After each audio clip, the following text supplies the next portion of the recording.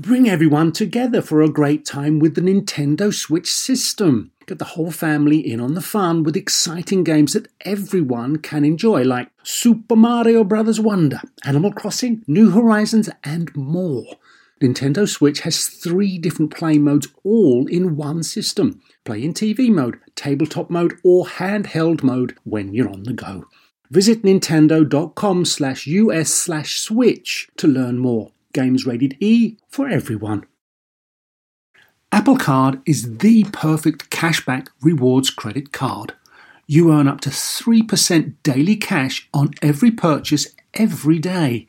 That's 3% on your favorite products at Apple, 2% on all other Apple Card with Apple Pay purchases, and 1% on anything you buy with your titanium Apple Card or virtual card number. Visit apple.co/card calculator to see how much you can earn. Apple Card, issued by Goldman Sachs Bank USA, Salt Lake City branch, subject to credit approval. Terms apply. Welcome to Star Talk, your place in the universe where science and pop culture collide. Star Talk begins right now.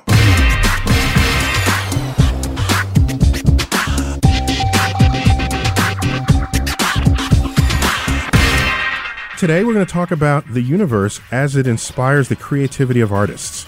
Artists throughout time and artists of all kinds, not only painters but sculptors and the like. That's very interesting. Oh, I've liked it because scientists, we hang out together and sometimes we're not appreciated as much as we would like to be for whatever reasons. And occasionally we see some of our handiwork reflected in the creativity of artists themselves. And we say to ourselves, maybe we're becoming mainstream. Maybe we're creative and we're not nerds. No, we Let's take credit for that. Okay, I'll take credit for it too. So actually, I saw enough of this happen. So a few years ago, I wrote an essay for Natural History magazine called "The Universe as the Artist's Muse." Dude, you have a family. Do you ever not? You're always writing. You're like, I wrote a book about that. Well, because that's what I do. Okay, that inspired the symphony I wrote. So it was. You're great, Neil. I'm happy that I get off the couch, but that's great. So no, it was an essay because I was impressed by how often I was being called by artists to get the latest image from the Hubble telescope, or they wanted to find out the latest understanding of the Big Bang or black holes or Mars, so that they can paint a scene, something inspired by. I mean, even as a comic, artists tend to look at where people, all artists, whether it's writer, comedian, or visual artist, we tend to look at the whole world. We look at everything over, under, I agree. in, out. I just don't think science was in that portfolio until recently. Well, science is part of the world. It is definitely part of the world. In fact, it shapes the world. And so I think science has come a long way in terms of being felt by the general public.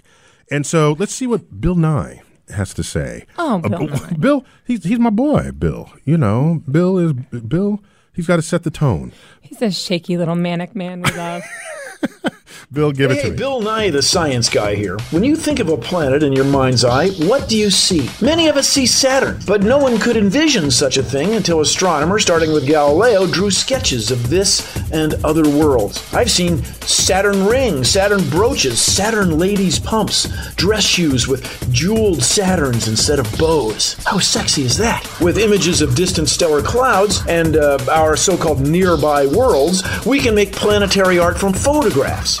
If you've never taken a bit of time with the Voyager spacecraft's pale blue dot, well, you must. And thanks to a spacecraft named after another astronomer, Cassini, you can see our world through the thin rings of another. You can see the Earth beyond the rings of Saturn, backlit by the sun. It's a photo. It's astronomy. But for me, it's inspirational. It's art. This is Bill Nye, hoping that after we're done star talking, you do a bit of star looking at the works inspired by distant worlds and heavenly wonders. Good. That was very deep, Bill Nye. Bill is deep in 1 minute. That's a Bill Nye minute for you. It's inspirational. Yes. And, when you think of the first of the artists to be fully scientifically Just going to say, inspired, who are we going to talk about first? It's got to be Leonardo da Vinci. There's there's nobody like him before or since. I mean, here's a guy who was on top of science. He was all over engineering. He was architecture. And, oh, by the way, he painted on the side. This guy, and he used to do experiments in physics experiments. The word physics didn't quite was defined back then, but he would do experiments in motion and weights. And wait, now he did this for his art? Well, I don't know if it's for his art, but he did it in a way that then influenced his art. I don't know if that was the point of why he did these experiments. He was a smart, curious guy. You're smart and curious, you play with stuff. So he was one of those guys that activated both sides of his brain? Yes, completely. If you did like one of these scans on his brain, it would be firing in every cubic inch that was in there. Oh, great guy to date. What's the matter? Nothing. I think he sounds great. I'm just saying, some of these guys in history, I go, oh, he'd be a good, like Galileo, great boyfriend. Da Vinci, not so much. Well, he's okay. Well, because he'd be too distracted by his own thoughts rather than by you. And I like someone who's manipulated easily, not someone like that. That would not happen with Leonardo for sure. No, but tell me more about him. Yeah. So first, he's considered one of those brilliant people who ever lived. And you look at his writings, all the subjects that he touched: geology, physics, biology. And on the side, he was a painter, right? And so one of my favorite parts. Oh, by the way, you know about his? He drew a model for a helicopter. It turns out it wouldn't work if you actually built it, but he's thinking about flying. He's thinking about flying and not just saying, gee, wouldn't it be great if I had wings and I flew like a bird? He's actually trying to draw a machine that could make that happen. Oh, so he was one of the first people who started with machinery. Yes. To bring machinery to the task of ideas, rather than just imagining that you had wax wings like Icarus trying to fly to the sun. Yeah. He says, "Look, dude, you need some machines to do this." And that's more like who I would date. Right.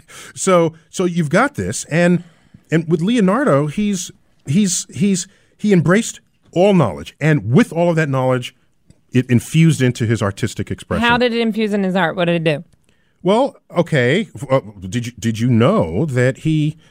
Probably not. But go on.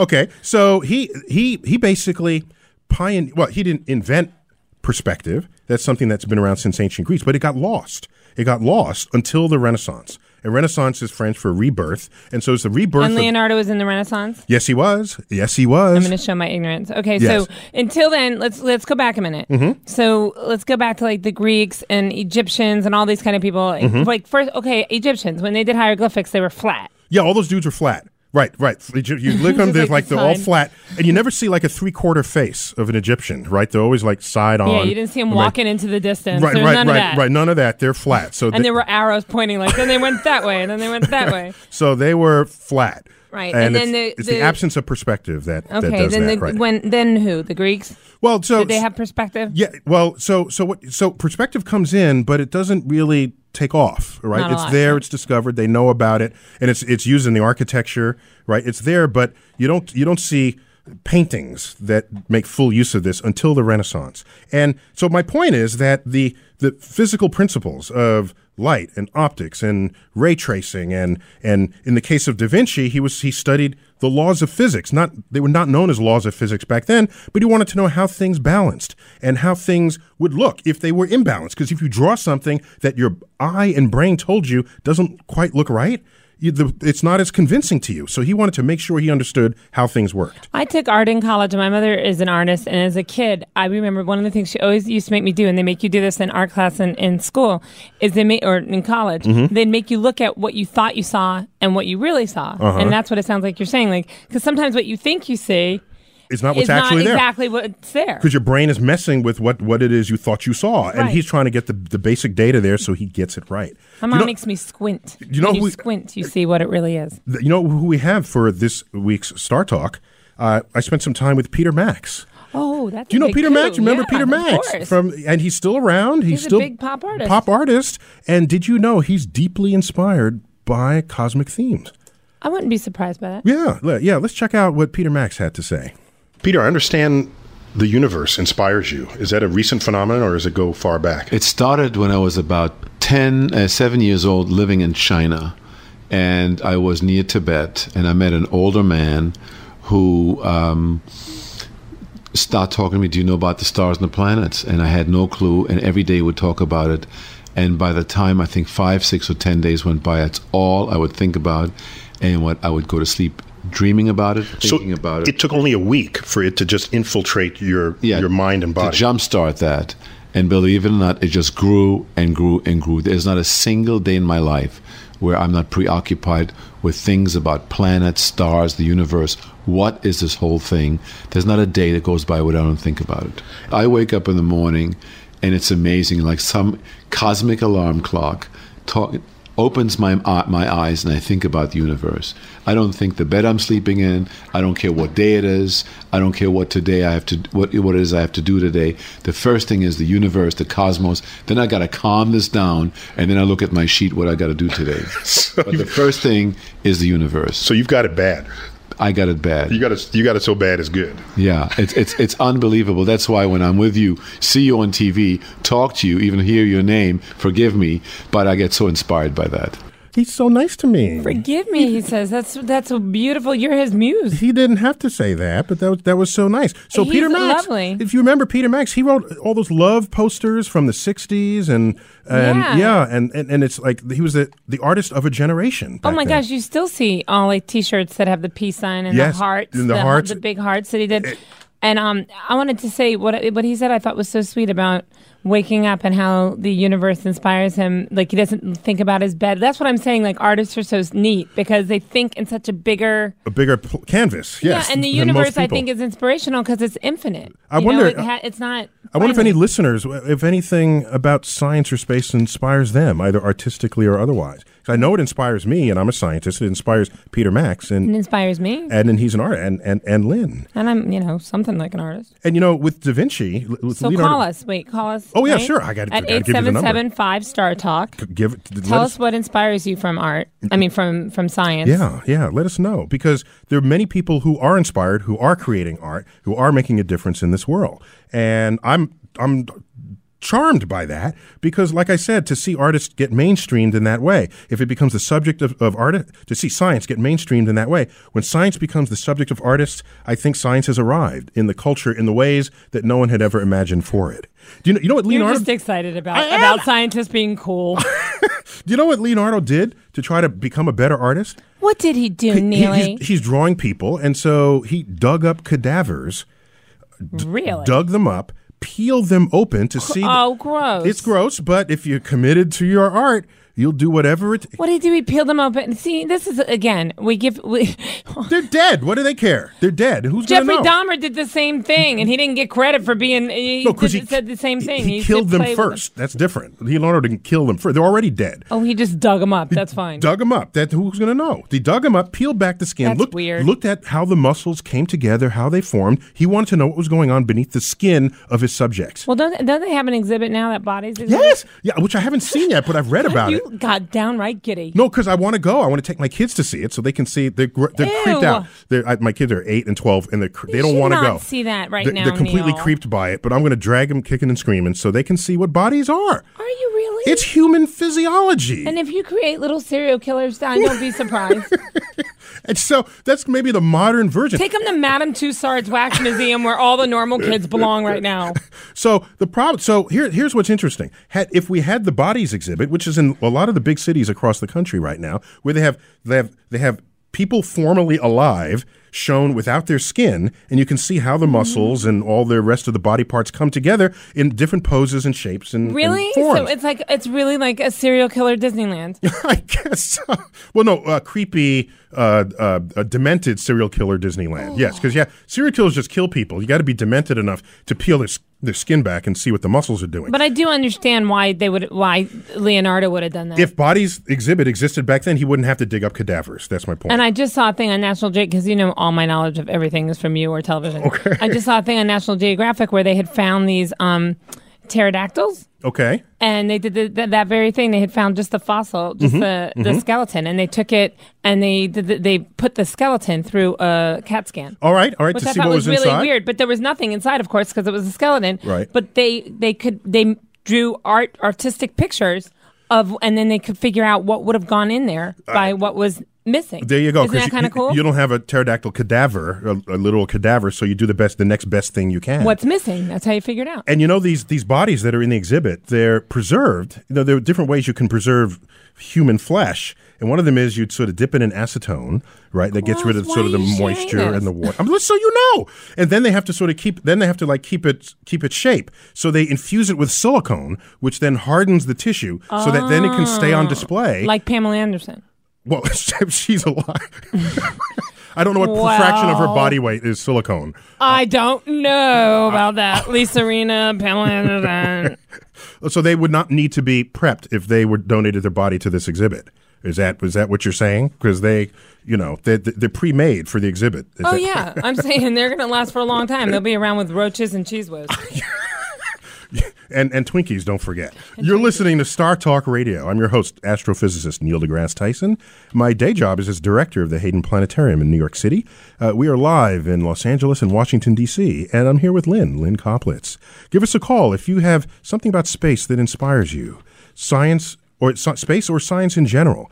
If you're an artist in particular, or if you're just somebody on the street. Or a writer or poet. Right, exactly. I want creatively. I want to hear what it is that might influence you, because we'll hear more from Peter Max, learning about how science infused his creativity. Our toll-free number is 1-877-5-STAR-TALK. And we are live streamed on the web on startalkradio.net. Let's take a break. We'll be right back.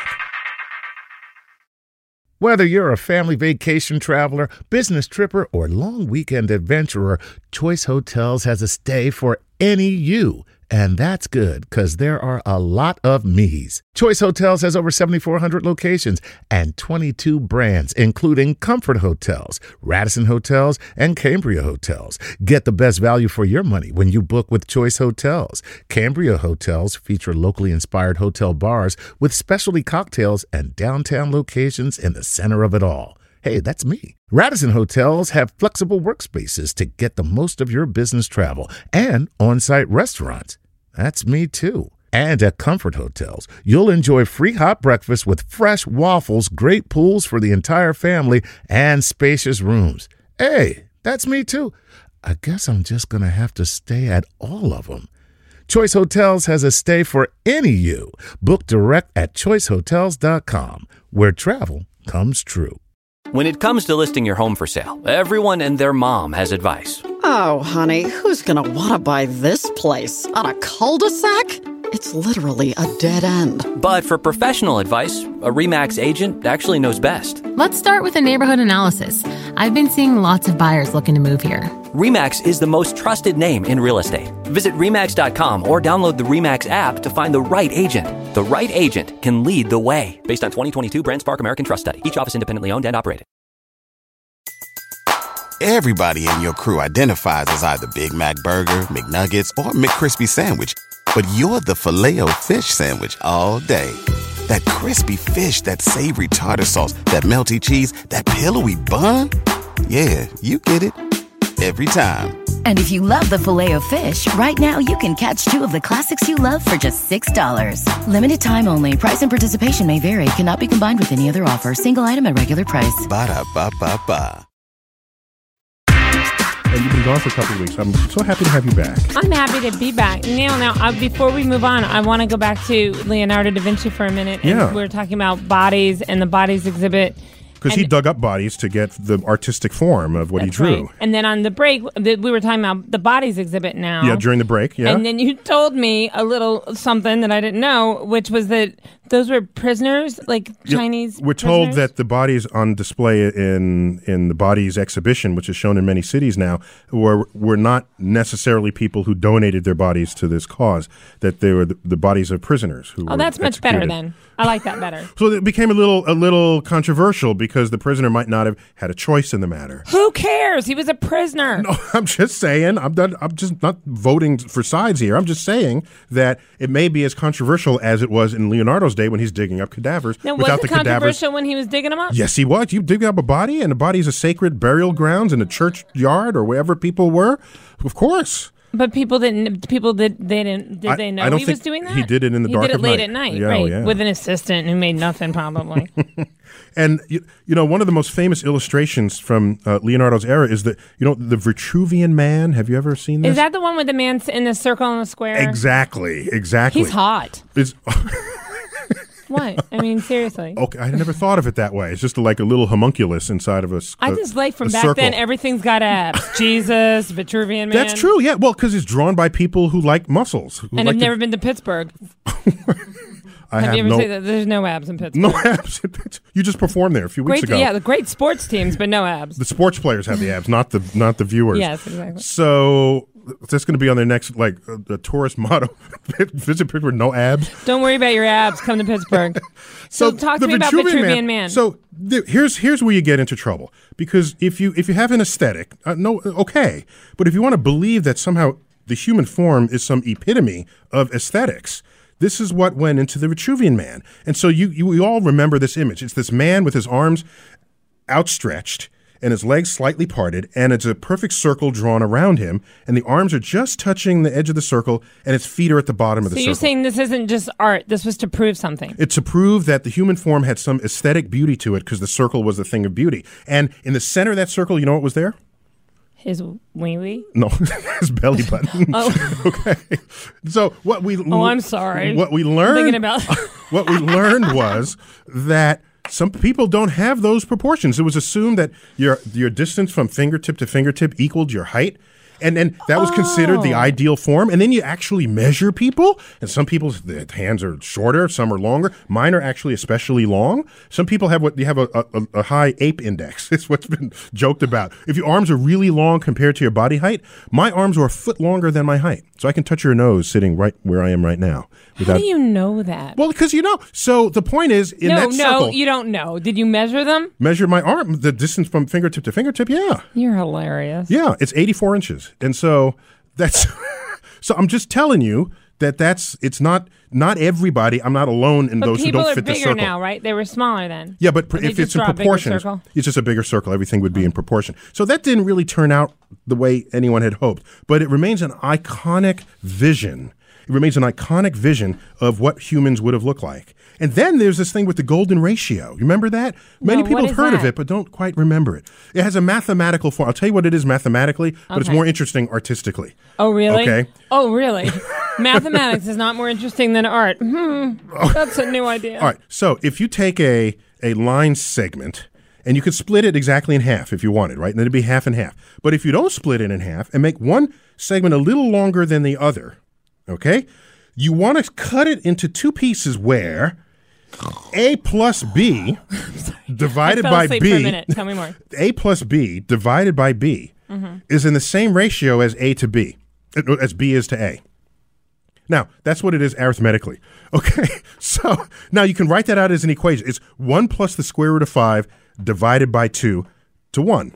Okay? Neil, I'm so sorry. I don't want to be disrespectful, but I'm going to shoot myself in the face if you keep talking. What does this mean? I'm just saying, so if you do the math, you get a ratio of 1 to about 1.6. In other words, back then, if you designed form, you would design it so that the base was 1.6 units long and the height was 1 unit high. And that would feel aesthetically pleasing to you. And that was called the golden ratio. Oh, that's very interesting. You know what they've done lately? They do that with your face? Exactly. Too? They're measuring people's faces, the width of the face and the height of the face and the nose to the eyes to the mouth. And the claim is those people where those measurements capture the golden ratio are considered more beautiful than other people. I was going to say that's very creepy because that's good, like that movie Gattaca. That's saying that those people are more perfect. Wow, this is the one where they make the genetically choose your offspring. So you choose one that has more golden ratios, and then more people will think you're attractive. But that's not fair either because in different cultures, in different places, the ratios are going to be different, right? Like if you go to Africa, facial features are going to be different than facial features maybe in certain parts of America. This is the challenge. Or Eastern. They claim they've done it for people all around the world, and everyone focuses back on this golden ratio. I'm suspicious of it, but I'm just reporting what they've said, and it's fascinating that there might be some genetic. It sounds a little Aryan to me. I don't like it. It's that there might be some genetic propensity for that. I don't like it. And do you know about the? Not only that, in Da Vinci's most famous painting is what? Do you know what his most famous painting is? Oh, don't do this to me. Make me feel stupid. Mona Lisa? The Mona Lisa, of course. I have it in my room. She looks like a dude. You have a copy of the Mona Lisa. Let's get that straight. Well, not the real one. I mean, I live in a three-floor walk-up that smells like trash and says "Wash me" on the Sharpie marker on the wall. I don't think the real Mona Lisa's in my apartment. So, what, she looks masculine to you?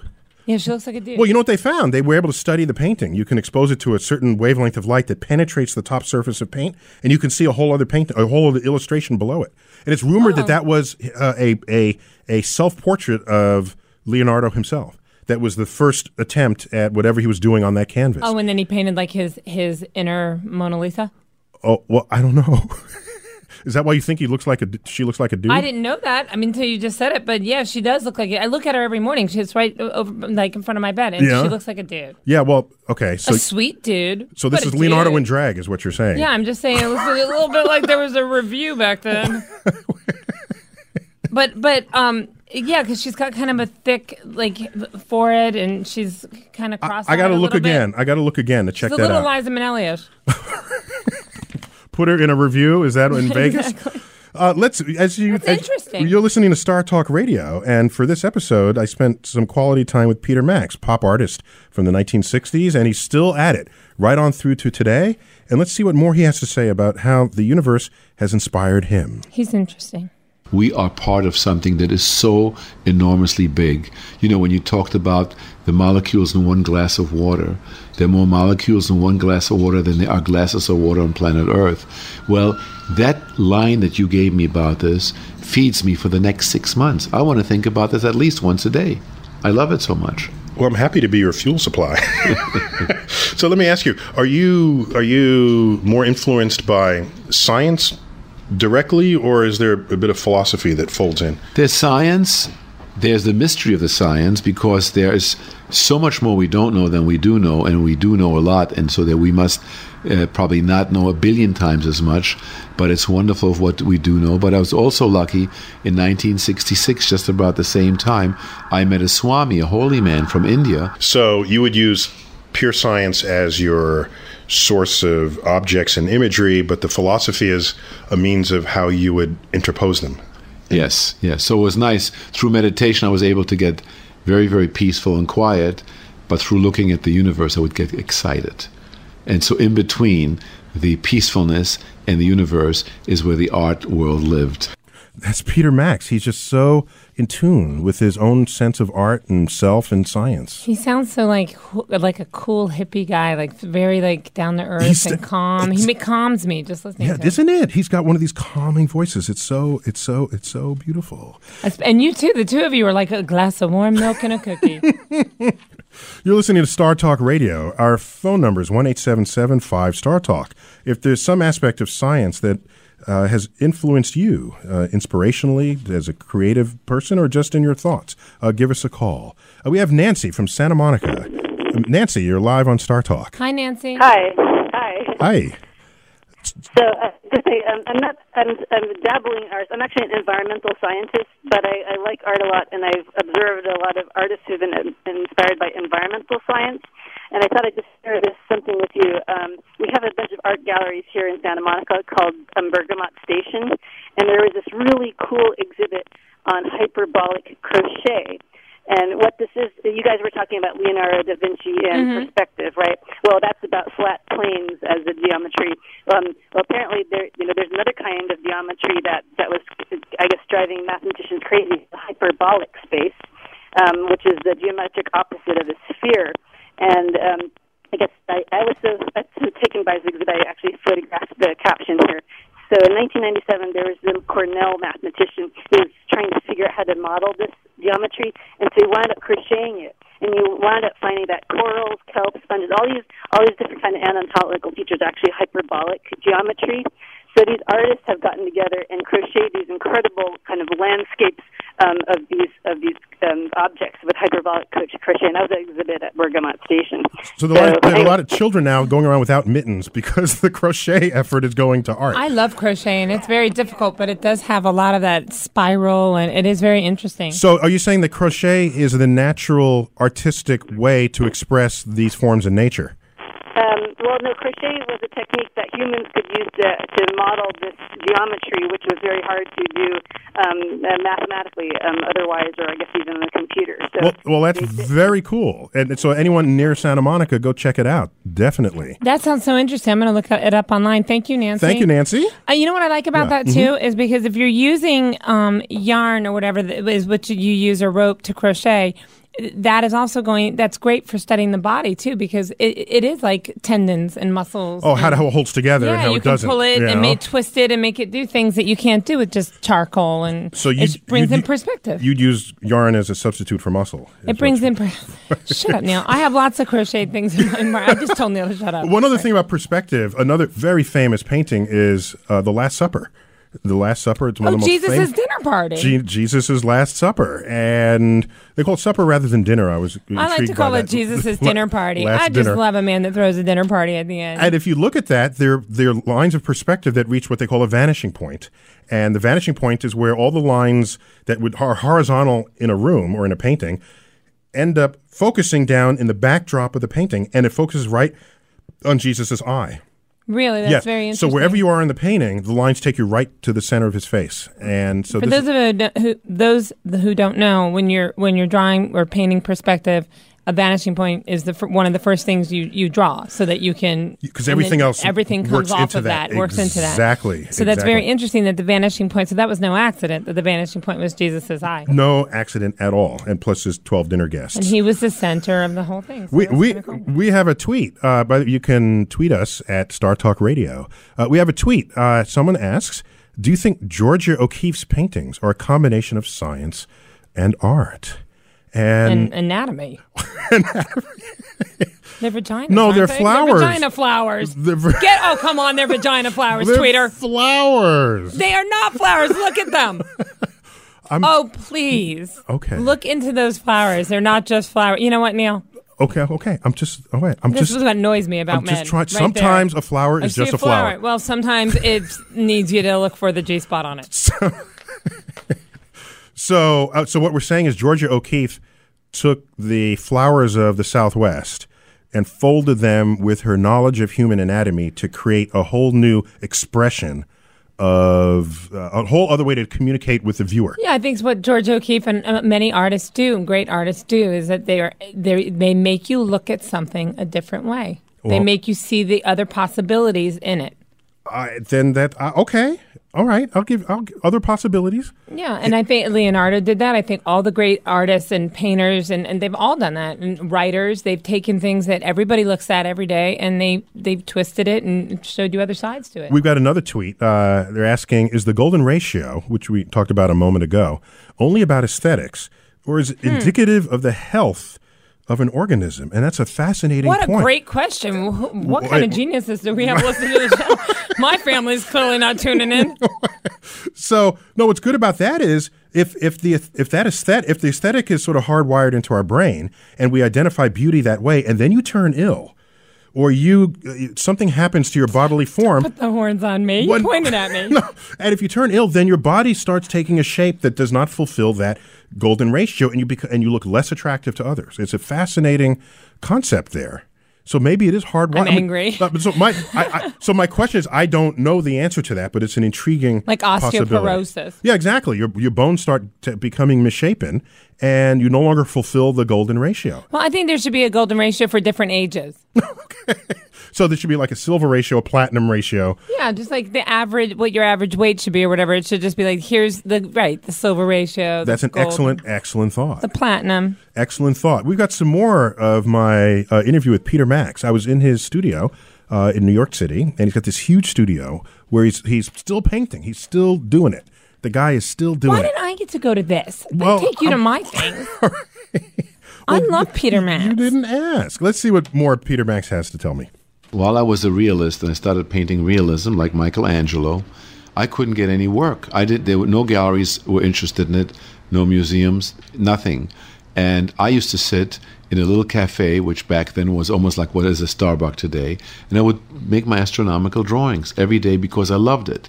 And I had maybe 100 little drawings with me, and one day an art director said to me, "Peter, what's this on the bottom of your portfolio?" And I go, oh, it's nothing, because I was shy. I was a realist. I was a classical guy. Because at the top of your portfolio was all your realistic Yeah, I wanted to be like Michelangelo. I wanted to be revered as like because I was so good in realism. Anyhow, and one day he said to me, "What's this in the bottom of your portfolio?" I said, "No, it's nothing. It's nothing." And he insisted I take it out. And when he looked at it, he went, "Oh my God, this stuff looks unbelievable. Hey guys, fellas, girls, come over here. See what this guy does." And I walked out of there for the first time in my life with 14 projects that paid like, a few $100s each, which was today like a few thousand each. And when I delivered them about 10 days later, I walked out of there with 22 projects. And in the next 20 months, I won 66 gold medals in art and design for my creativity and for my inventiveness. And I suddenly realized that the stuff I was doing, which was these cosmic characters and cosmic stars and cosmic runners and all these characters with wings, that I invented only because of my interest in the space area, that I invented characters that lived there that really weren't anything I could see in the regular world. So it's fair to say that the universe birthed your career as an artist? Completely. So you want to be a great artist? Study the universe. That's the. I think that's very cool that that's his inspiration. Yeah, and so rather, it wouldn't have to be the universe in particular, but I think it's fair to say that you can be a new kind of an artist, or as an artist, you can reach another dimension of reality if you come to it with some kind of science literacy. Is that fair? I think it is fair, but I think the other thing that our show keeps bringing up is that science makes you ask questions. Mm-hmm. It keeps you asking questions. Probing and I think the nature when of reality. A Yes. creative person keeps asking questions, it keeps broadening their view of things. And that's what happened to him. He kept asking questions and he kept creating these characters, and people built on that. And it's not just science ideas. It's actually there's math even beyond the golden ratio that we talked about earlier. There's algebra. So there's a branch. Look at the Matrix. Well, movies and things are being built around this whole thing now. Exactly, and there's a branch of algebra called linear algebra, which is not, you don't normally greet that in high school, but you can take classes in it in college, where there are 3D computer games that are enabled because of a huge mathematical engine that's driving them. Oh yeah, I guess so. Yeah, no, so that's how like Grand Theft Auto.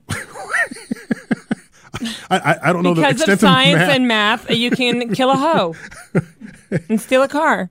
I haven't checked the math engine on that particular game. You know what but scares it me? allows them. What it does is they're trying to create a virtual world for you that you move through. And if you're stealing cars in it, fine, that's your virtual world. But the perspective that changes as you run down the street, and as doorways open, and as car doors show up, they have to calculate. I know. At every split second what the new scene looks like as you travel through that and world. what it will look like if you do this move or that move. Exactly. They don't know what you're going to do. They don't know what you're going to do next. So it has to be ready for that, and that's the computing power. Because I play Lara Croft Tomb Raider, and when you dive in the water, all of a sudden you're in the ocean, and the music stops. Do you want to be Lara Croft?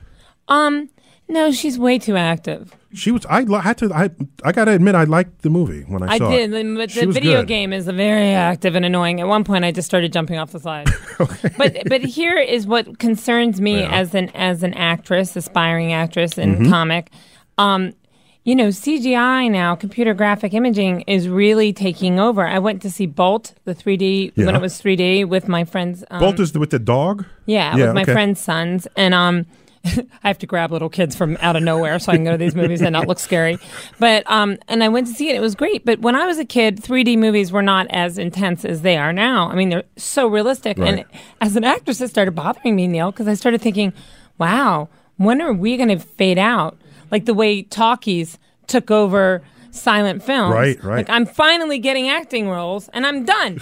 They're going to start just drawing people. Yeah, you draw people and animate them in 3D, and then they won't need you anymore. So isn't there a chance that regular actors and actresses are going to become obsolete? Well, you know what they can do? They can fully scan your body in various motions and then fully get you to read like a whole encyclopedia of words. And then they have all your vocabulary, they have all your body motions, and they can just cast you in a 3D animated movie. So they might not need us anymore. No. Yeah, you just sort of sell your body that one time. time, and then you get used later on. Yeah. Wow, I know there are people in LA listening to this show right now. If this scares you because you're waiting tables and you're thinking, what now? Call us at 877-5-STAR-TALK. If you're worried about being out of a job, is that what? Yeah, I mean, some of the science stuff, when it comes into the creative form, it scares me because, like, for example, I don't like new digital film. I hate it. Nude digital film? No, the digital film versus like 16 millimeter things. Oh, okay. Let's shoot everything on digital. Now all of a sudden, I don't want to see people with lines in their face. I can see that in the mirror myself.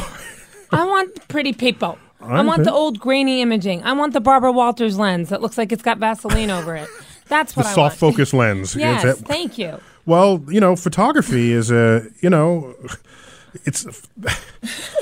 Did I make you nervous? No, I said a name. All of a sudden, Neil's like, "I'm never going to be on The View." Right. What has Lynn done? I know. We're gonna go to the break, and we're gonna come back. Give us a call at 1-877-5-STAR-TALK, and we're tweetable at Star Talk Radio, and we'll be right back. And we're gonna talk about photography in the universe and how that's inspired whole generations of artists and movements, social movements, simply because of images we've obtained from the night sky. See you in a minute.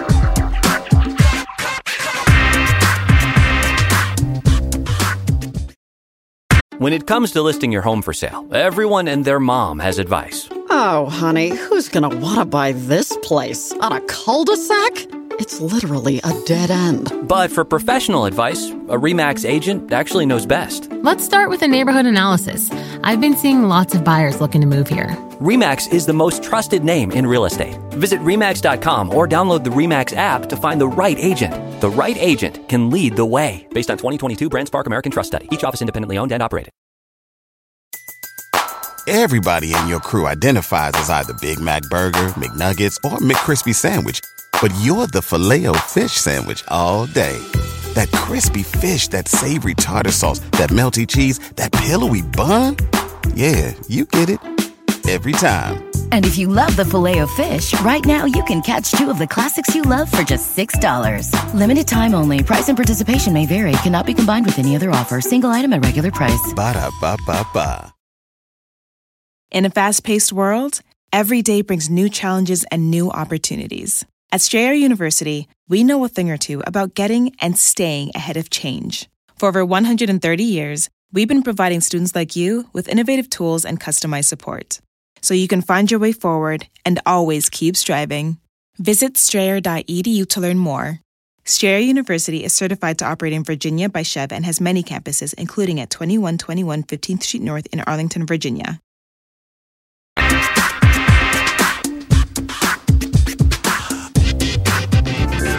Star Talk Radio, Neil Tyson on the line here. We've got Lynn Koplitz, my co-host, Lynn. Hello. Hello, we've got a caller who called into 1-877-5-STAR-TALK. With our question, they have a question about the relationship between science and art and inspiration. Who is the muse for whom? We have Rick from L.A. Rick, you're live on Star Talk. Hi, Rick. Hey, how you guys doing today? Well, thank you. We're doing good. How you doing, Rick? Big fan. Oh, thank you. So what you got for us? Well, you're talking about how science has inspired art over the years, and I was just wondering if you could think of any examples where art has inspired science. Oh, that's a good question, Rick. Ooh. Well, scientific discovery. Yeah, here's the best I could do for you there. For example, before the era of photography, when people nonetheless had telescopes and they wanted to be able to tell others about what they saw, they had to draw what they saw. So they needed an artistic talent just to communicate their science to other people. And if they were not good at their art, they'd be showing something that was not really what they saw to other people, and that would confound any attempt to have sort of a level-headed assessment of what was going on. Well, also the constellations. At first, they came up with what the stars. They came up with pictures, correct? Yeah, but there's no science anywhere in that. No, there's just stars. Well, they're connect the dots points. That's where they are scientific subjects themselves, but things we would only learn much later, long after anyone was drawing pictures with them. Okay, so Rick, the answer is we don't really know. No. Let me offer a little insight. I can say that artists. Not to speak for artists, because I don't claim myself among them, although my brother's an artist. I can say that all artists I know are driven, often, if not all the time by some aesthetic. And it's the aesthetic that drives, that fuels their attempt to create a form. And I can tell you without hesitation that as a scientist, we approach the universe, we approach the natural world with a similar expectation that what we're going to discover is something aesthetically pleasing, something beautiful, something that will make you say, that is nature at its finest. And so I can tell you that we share a common driver. But whether or not there's some art that inspired a scientific discovery, it may be that it doesn't. Also, if you're talking about what kind of art you're talking about, because we've already discussed on this show that there are films that have probably, in television programs like Star Trek, that have inspired scientists. Exactly. So what happens there is the Close art Encounters triggers someone to be interested in a subject. Exactly. Because it affects them in an emotional way, and then they become charged, and then they want to learn about the science. I think what we're saying is we all need each other. Okay. Kumbaya. Hold hand. So, Rick, thanks for calling in. Thanks, Rick. Thank you. And we still have some more from Peter Max. Peter Max, you got to love him. And like you said, Lynn, he's such a soothing voice. I could just listen to him all day. He's like Venus Flytrap. Remember him on it was scary. WKRP in Cincinnati? They've got that really smooth. Hey. Let's see what more he's got to tell us. I was in Cleveland. I had an art show. And I wake up in the morning and I go back to sleep, and I wake up again about 10:30, and I'm flip-flopping around the TV set, and suddenly I see Neil Tyson with his khaki pants rolled up past his knees, squatting down, lifting up a handful of sand, and saying, "You see all the sand? There are 10,000 beaches in the world. They're like 10 or 20 miles long." And then he lifts up another big pile full of sand, and he said, as it's running through his fingers, he says, "For every grain of sand that we have on these 10,000 beaches, there are more planets in the universe." And I meant, oh my God, I can't, this is so big, it's so gigantic that all the grains of sands in 10,000 beaches that are like probably 10 feet deep and 10 to 20 miles long, that there are more planets than this. The first thing I looked is for my phone. I found Neil Tyson's phone number, and I called him up and said, "Is this real?" He said to me, "It's probably bigger than that." Well, I'm honored to have blown your mind without drugs. What do you think of that? It is like there's nothing that's nicer to be blown away by than the cosmos, the universe, these complete, unbelievable facts that exists. And the more you think about it, the more you dream about, the more it starts making sense. And you still know that you're just this little microscopic little thing in the universe, thinking about all the bigness, the largest thing.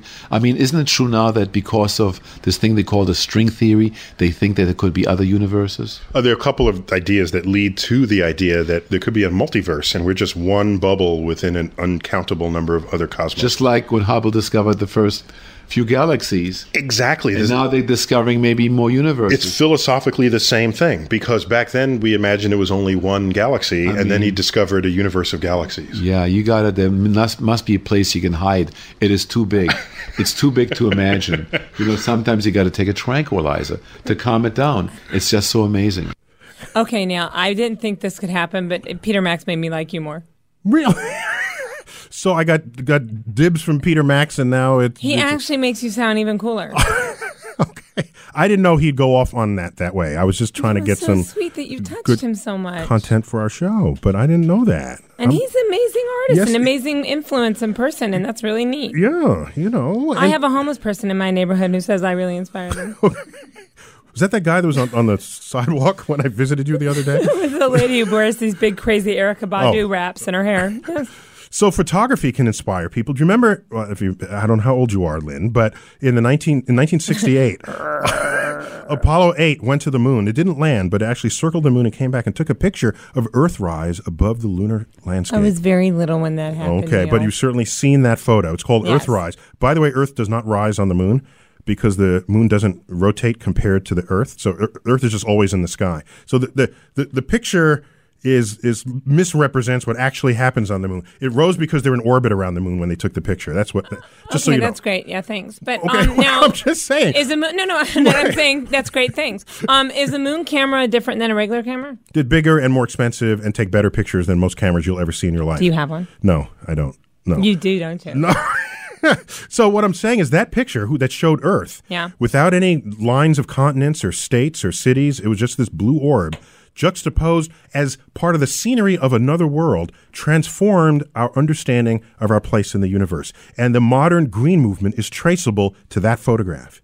And so there's scientific photograph that became iconic art that influenced a generation of people to take action. I just had to share that with you. Interesting. Now, the Hubble images and things, is that the same kind of camera?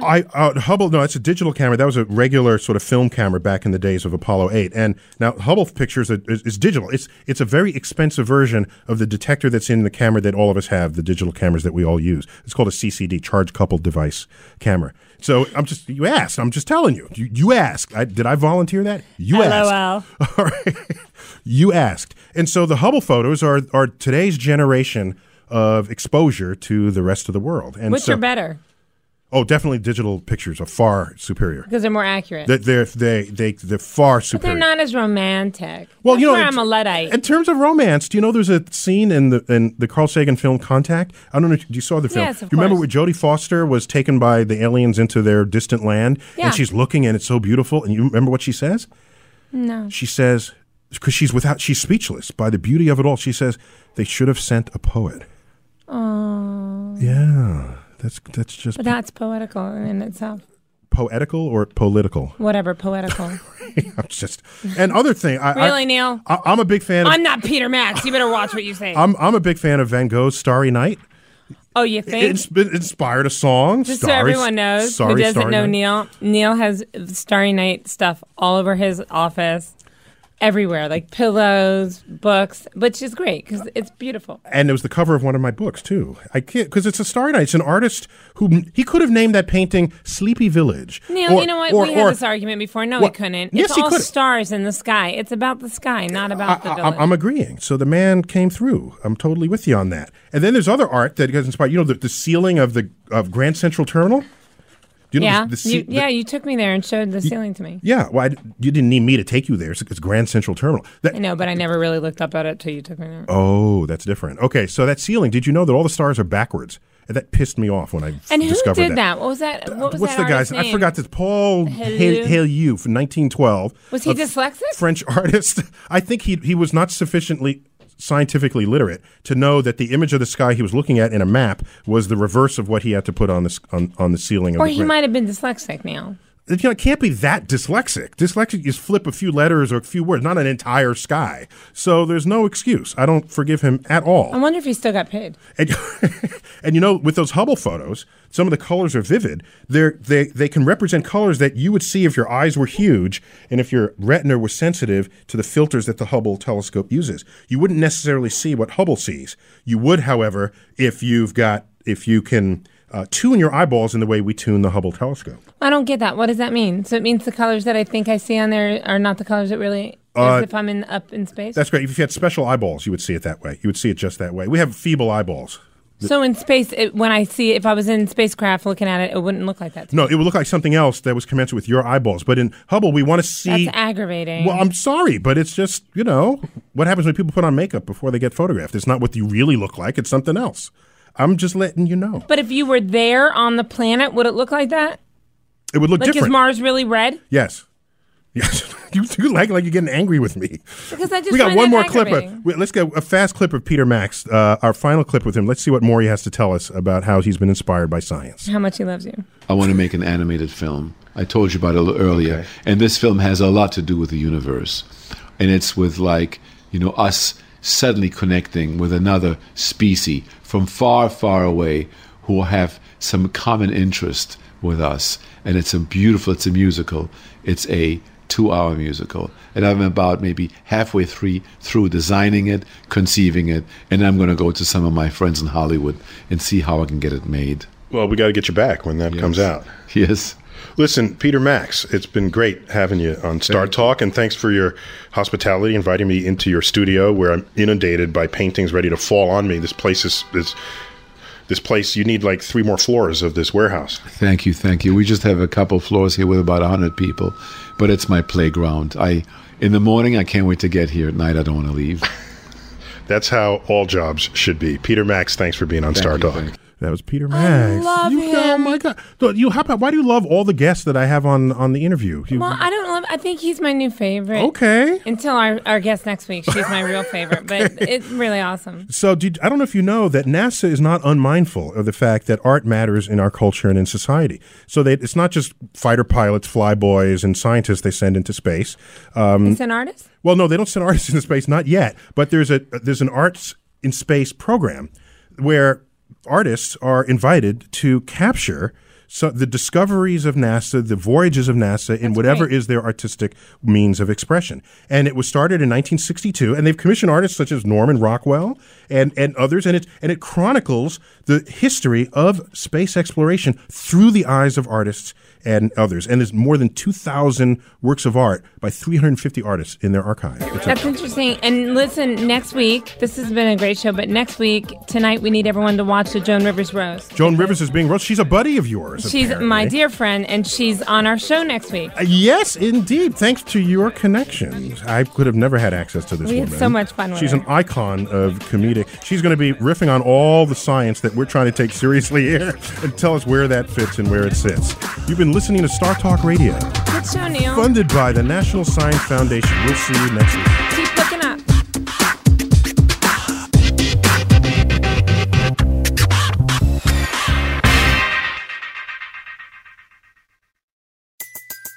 Everybody in your crew identifies as either Big Mac Burger, McNuggets, or McCrispy Sandwich. But you're the Filet-O-Fish Sandwich all day. That crispy fish, that savory tartar sauce, that melty cheese, that pillowy bun. Yeah, you get it. Every time. And if you love the Filet-O-Fish, right now you can catch two of the classics you love for just $6. Limited time only. Price and participation may vary. Cannot be combined with any other offer. Single item at regular price. Ba-da-ba-ba-ba. In a fast-paced world, every day brings new challenges and new opportunities. At Strayer University, we know a thing or two about getting and staying ahead of change. For over 130 years, we've been providing students like you with innovative tools and customized support, so you can find your way forward and always keep striving. Visit strayer.edu to learn more. Strayer University is certified to operate in Virginia by Chev and has many campuses, including at 2121 15th Street North in Arlington, Virginia.